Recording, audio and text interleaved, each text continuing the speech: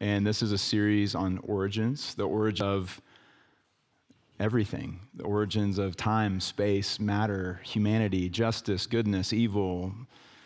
And today we are in this passage in Genesis chapter 2 where we are talking about the origin of gender, the origin of sex, and so there'd be no problems today. What does it mean to be made in God's image as male and female? Does God condone all the inequalities between men and women? Is he even the one behind those inequalities?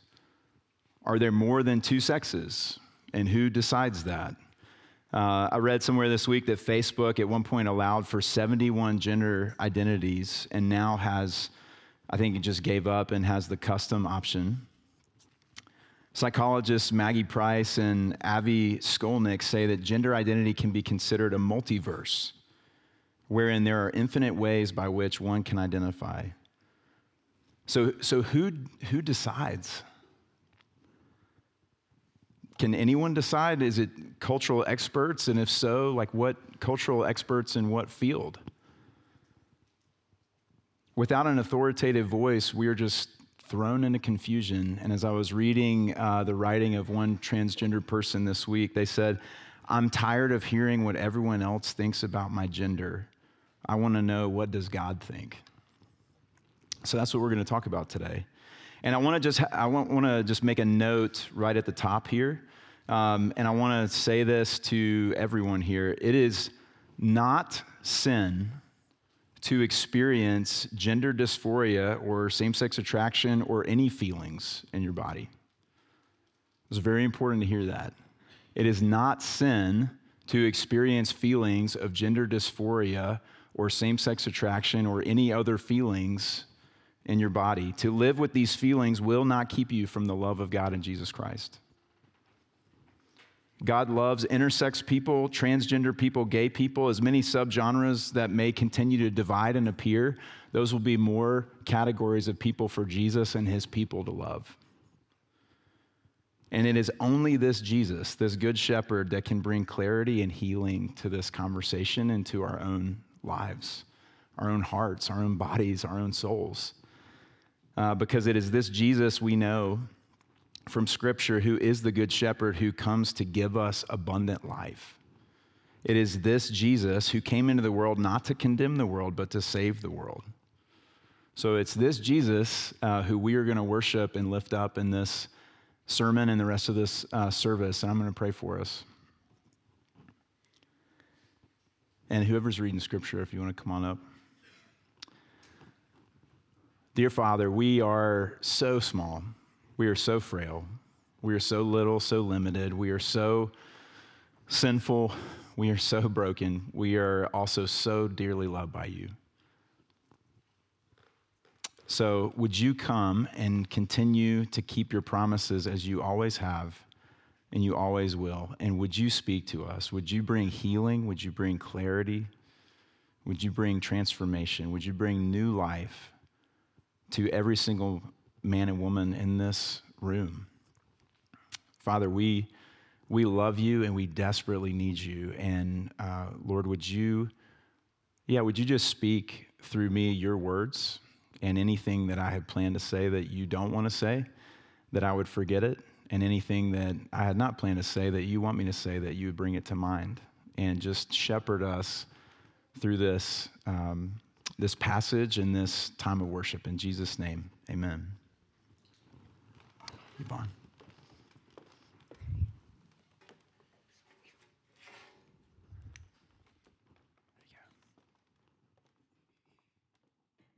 This is Genesis 2:18 through 23.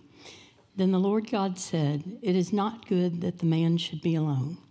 I will make him a helper fit for him." Now out of the ground the Lord God had formed every beast of the field and every bird of the heavens and brought them to the man to see what he would call them. And whatever the man called every living creature, that was its name. The man gave names to all livestock and to the birds of the heavens and to every beast of the field. But for Adam there was not found a helper fit for him. So the Lord God caused a deep sleep to fall upon the man, and while he slept, took one of his ribs and closed up its place with flesh. And the rib that the Lord God had taken from the man, he had made into a woman and brought her to the man. Then the man said, "This at last is bone of my bones and flesh of my flesh, and shall be called woman, because she was taken out of man." This is the word of the Lord.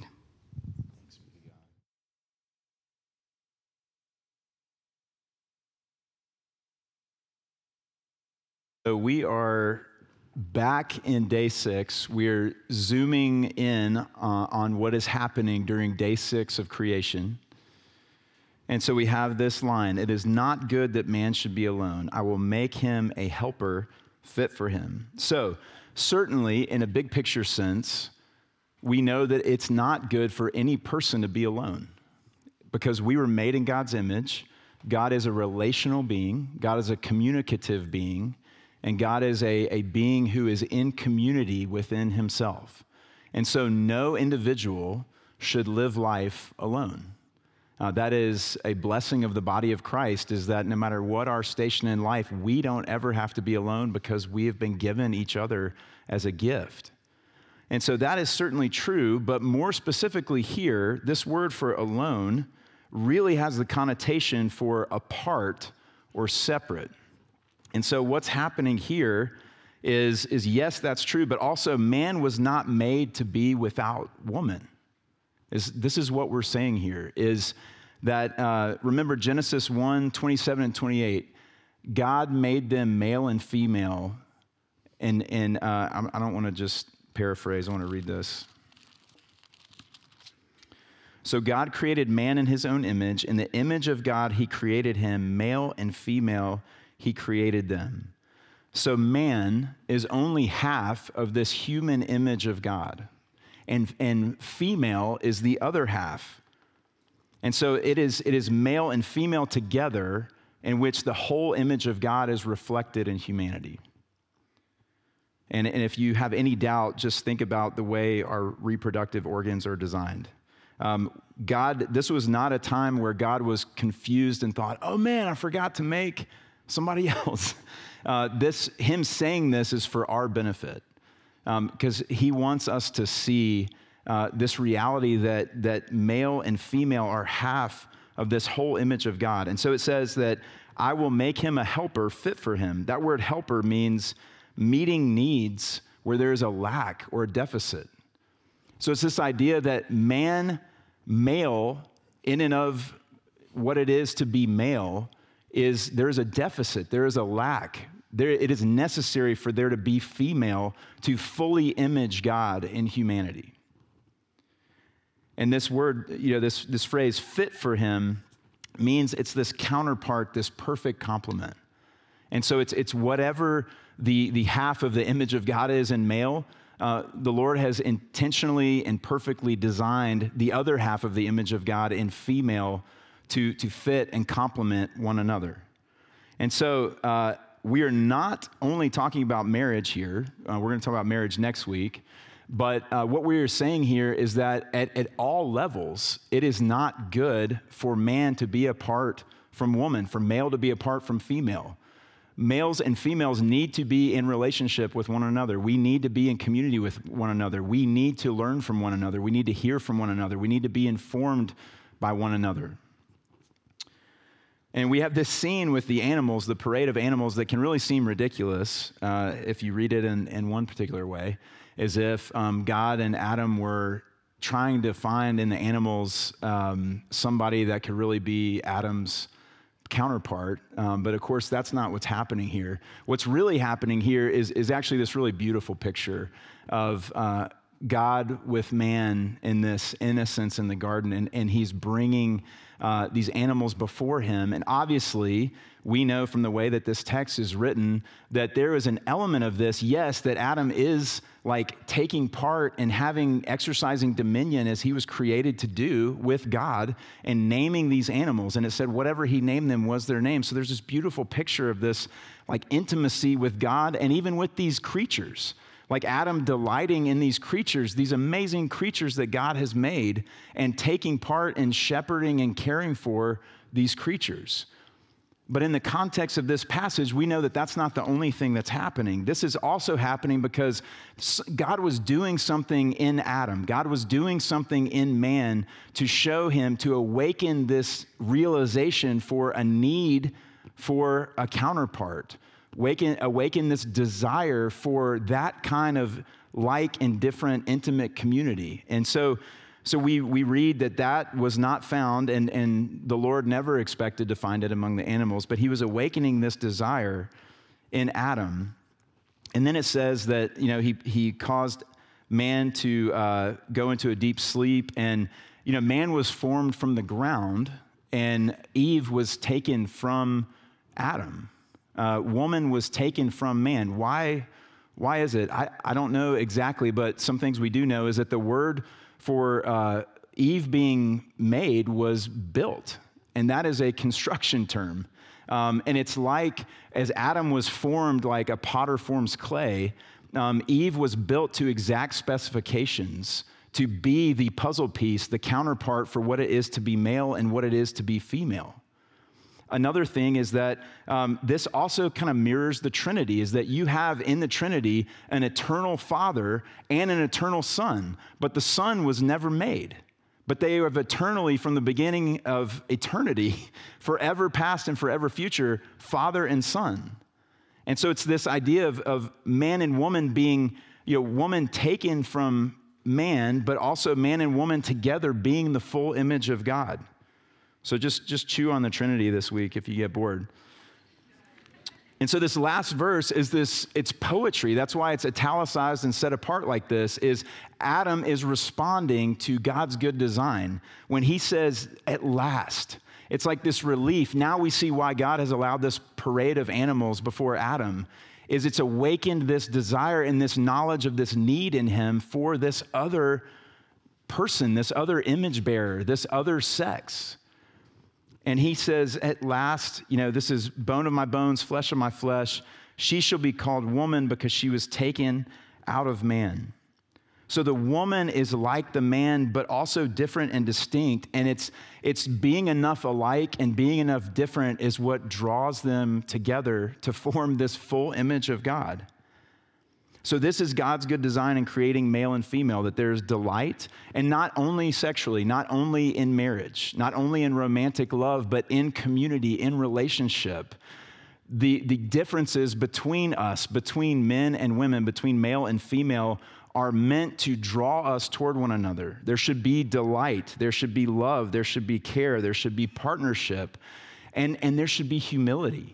It's knowing that the way that I exist, the way that I'm made, the way that I'm embodied, I'm an embodied soul and I am male, that should create in me a humility, that I'm only half of the whole image of God. And I need to learn from female.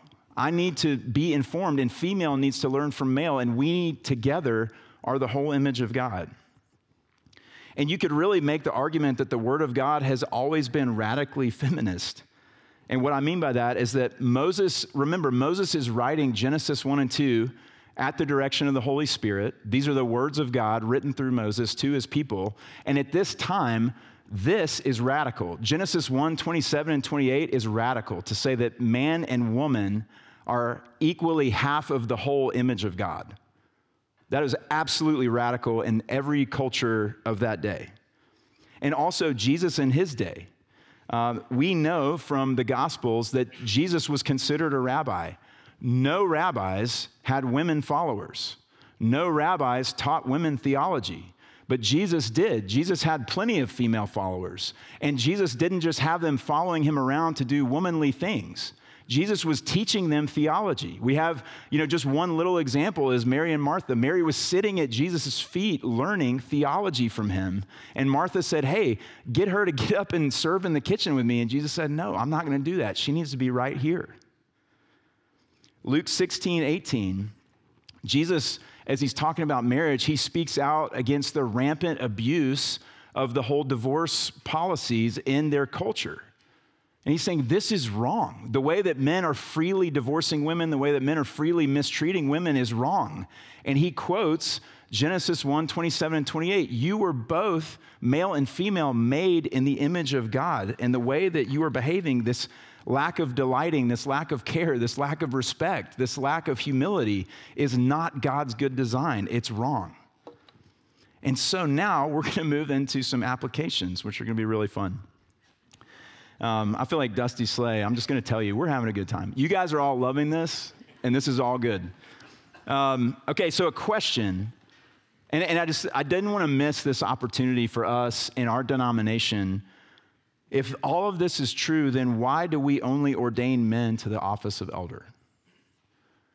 So I'm giving you a gift now. So you may not agree with what I'm about to say, and that is fine. You're welcome here. We don't all need to agree on everything, but now, if you just don't know why and you're tired of like kind of hanging your head when this comes up and like, I don't even know why, but it makes me feel weird, you're welcome. Here's what we're about to talk about. So there was something significant about man being made first, okay?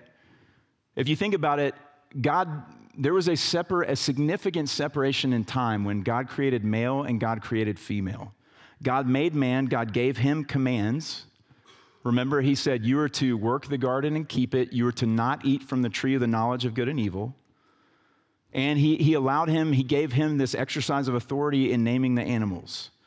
And then ostensibly, he would report this to the woman and relay to her what has transpired before she existed. Now, the ins and outs of what all this means, I don't know. I don't know the full extent of that, but I don't need to, because 1 Timothy 2:12 and 13, Paul cites this, Adam being created first, as the reason why the apostles did not allow women to have the role of elder in the church. He says, the reason I don't allow that is because Adam was formed first and then Eve. And that's also why Jesus only called male apostles. And so God also, he does not have genitalia, but identifies himself as father, and Jesus came to earth as son, as a man, as an embodied soul that is male. So why? Why is this the case? It's a living picture. It's just like the way we talk about marriage. It is a living picture, a living testimony of the way that God is with his people. It is a very imperfect living picture. Lord, have mercy on me as an elder in this church. But it is a living picture of Christ being the head of the church. He speaks authoritatively to us, and we listen and obey. And not just some of us, all of us. Even elders are submitted to the other elders.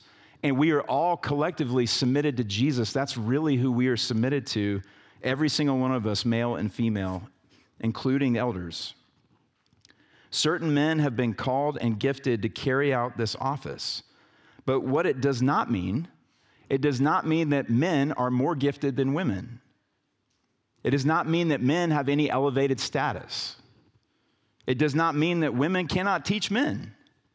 In Acts 18, we have this story of Apollos, who was this traveling evangelist with Paul, and it says that he was teaching, and this married couple heard him, and Luke, the author of Acts, makes a point to say it was not just the husband, but the wife also took him aside and taught him more accurately how to teach the gospel. So it's not that women cannot teach men in any form. That is not anywhere in Scripture. It is that in the body of the church, the church is a living picture of Christ and his people. And for God's purposes, he's saying, I've made male and female, and I want males to hold that position, not because they're more gifted. There are women probably in this congregation who are more gifted than I am at teaching and vision and leadership. And that's so please hear me. That's not what we're saying. What we are saying is God's like, this is the picture that I want. And I know it's going to be imperfect, but this is what I want. It also does not mean that the Scripture does not say anything about women being able to head up corporations or any other organizations. In Philippians 4:3, Paul references women laboring side by side with him for the gospel. These are my gospel partners in ministry, just like these men are. We are laboring hard, side by side, for the truth of the gospel to go out into the world and to bring fruit and to transform people's lives. In Acts 1:14, Jesus and his followers are always, we have a picture, one instance of it here, but they are always in intimate prayer together in community as men and women. They're not separated. They're together seeking the Lord together, shoulder to shoulder as men and women. So we're rolling. Let's just keep swinging for the fences. So are there more than two sexes? Does this text still apply in light of gender dysphoria and intersex conditions, or is it completely outdated and has nothing to say to us anymore? Again, we need to let Jesus be the one to shepherd us and lead us to the truth. And so there's this passage, if you want to this week, spend more time in it, Matthew 19, verses 3 through 12. Jesus is fighting for the rights of women in marriage. And in doing so, he says, he talks about eunuchs. And we'll get to that in just a second. But I want to make it really clear. Jesus lived in a time in the Roman Empire where there were plenty of men living like women and plenty of women living like men. For all sorts of different reasons, all across the spectrum, you name it, it was happening. And so Jesus was not unfamiliar. The people of Jesus' day were not unfamiliar with these concepts or gender fluidity and whatever name you want to put on that.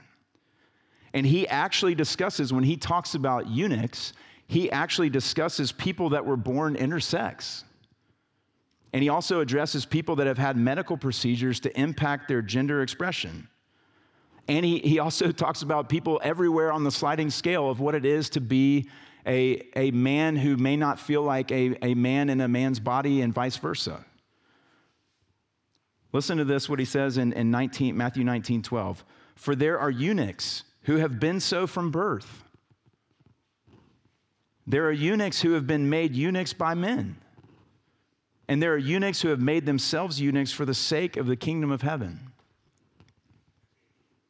And in light of this conversation, in the same breath, in the same moment, he cites Genesis 1:27 and 28, that God made humanity in two sexes, male and female. There are two sexes, but there is a wide spectrum of experience of what it feels like to be a male or to be female. Those who experience gender dysphoria experience it most acutely, feeling as though they were born into the wrong body. And so what if you are someone who experiences gender dysphoria? Or even more so, what if you are even in the less than 1% of the population of the world who is intersex and has both sexes' genitalia? Those who are both male and female. What does this passage say to you? What does Jesus say to you? Well, let him shepherd you. Let him shepherd you into life. There is no marriage in the new heavens and the new earth, but there will be gender.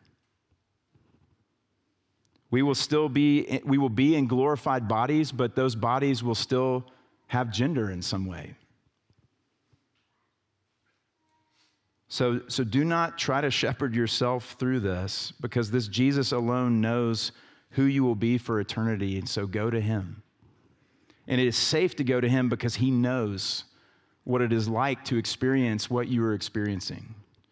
In Isaiah 53:7 and 8, we are told that Jesus experienced life as if he were a eunuch, that he was oppressed, he was afflicted, he had no biological offspring. He was alone in that way. And more than anyone who ever has lived or ever will live, Jesus knows what it is to experience feeling like a stranger in his own body. Where do I get that from? Jesus was in perfect relationship, lived a perfectly holy life, perfectly innocent in the love of his Father. And when he went to the cross, his body was flooded with all of the sin of the world, with all of the sin of humanity, all the darkness, all of the filth, all of the evil, all of the rebellion against God was flooded into his embodied soul, into his very being. And so believe me when I say he knows what it is like to feel like a stranger in his own body. And Jesus did that so that you and I could have life. Every male, female, no matter where you are on that sliding scale of what it feels like to you to be male or female, we are all in desperate need of a Savior, and Jesus is that Savior. And Jesus has done everything necessary to take our sin away from us so that we could have life in him forever. Isaiah 56, 3-5, God is talking to intersex and transgender people.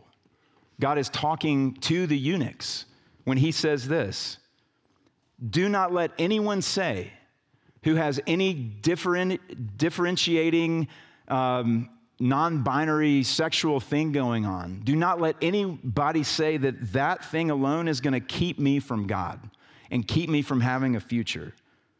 People are separated from God by our sin, not our experiences of being male or female.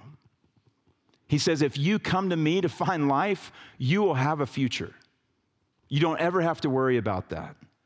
In Acts chapter 8, we have this beautiful, we studied this, go back and listen to that sermon. We studied this last fall as we were going through Acts, but it's Philip who has been sent by the Holy Spirit to this Ethiopian eunuch who has had a procedure done to him, probably when he was a young man, to remove all genitalia so that he could serve in this particular position in the queen's court and not be a threat.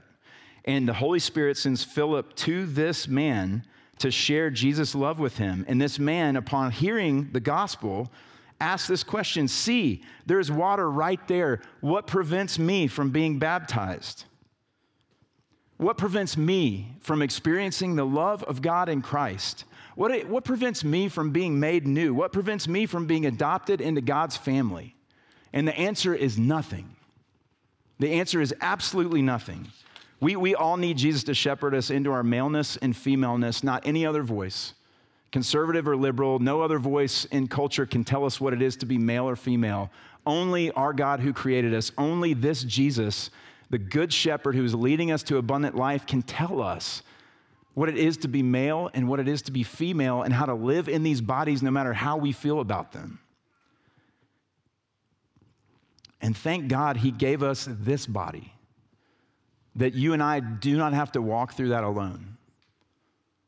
That we have one another, we have Jesus coming to us in flesh with skin on through our brothers and sisters who can hug us, who can listen to us, who can pray with us, who can encourage us, who can remind us of what's true. And y'all listen, right down that hall is a whole room full of children that we are responsible for. And based on the numbers, there are going to be children in that room who experience gender dysphoria. And how are we going to love them and shepherd them? Is this going to be a place where nobody ever talks about it and they only feel like they're a problem and that something is wrong with them and there's no way that God could love them? Or is this a place where we bring each other to Jesus and we say, you know what, I don't know, but he does. And no feeling that you feel or experience is ever going to keep you from his love. We are all made in the image of God, male and female, but our core identity now is in Christ. Galatians 3:26-28 says this: for in Christ Jesus, you are all sons of God through faith. Male and female, you're actually all sons. What does that mean? It means that we are so hidden in Christ that it's like he is our identity. We are the Son of God through the Son of God. We are all sons of God through faith, inheritors of our great inheritance, which is life with him in eternity in all perfection. For as many of you as were baptized into Christ have put on Christ. There is neither Jew nor Greek, there is neither slave nor free, there is no male or female, for you all are one in Christ Jesus. This does not mean that there is no difference between male and female, but what this means is that all of those identities are secondary now, because your identity and my identity at its deepest, most core that everything else grows out of is that we are in Christ. And that is the reality that either we are in Christ or we are not in Christ. And for those of us who are in Christ, we have nothing to fear no matter what we experience. No one can snatch us out of the Father's hand, because he who is in us is more powerful than he who is in the world. He who is in the world who who would whisper lies to us that there's no way that God could love us, he's been defeated. He is toothless. He can only try to scare us. He cannot do anything to us because we belong to our Lord. And whether you are intersex or you are heterosexual, we are either in Christ or we are not. And if you are not, you need a Savior. You are dead in your sins. And the only one who can bring healing, the only one who can bring new life is this Jesus. And so like the Ethiopian eunuch, lay aside your pride, both in arrogance and in shame, and run to him and say, with him, what is there to keep me from being baptized into the family of God now that Jesus has finished his good work? And the answer for you and for any of us is nothing. Nothing. So run to him. And now we get to experience this in a physical way today. We get to take the sacrament of the Lord's Supper. And this is a physical, tangible, powerful, spiritual reminder and encouragement of what is true about us in Christ. And so it doesn't matter if you have never come to this table before or if you've come to this table a million times. If you belong to Jesus Christ, even if you are coming to him in faith right this second for the very first time, then this table is yours. And it says in Scripture, don't cower. Come boldly to the throne of grace and receive mercy and grace and help in time of need. And the reason we practice this regularly is because what Jesus did the night that he was betrayed with his disciples. It says that he was celebrating the Passover meal. He took the bread and he broke it and he said, "This is my body, which is broken for you. Feed on me for life and sustenance. You have to have me." And after the meal, he took the wine and he poured it out and he said, "This is my blood that is shed for you. My blood that is shed for you for the new covenant. I have drunk God's wrath down to the dregs on your behalf. So this wine that you drink now is actually the cup of the wedding feast. You don't have to be afraid of God anymore. You will be married to him for all of eternity because of what I've done.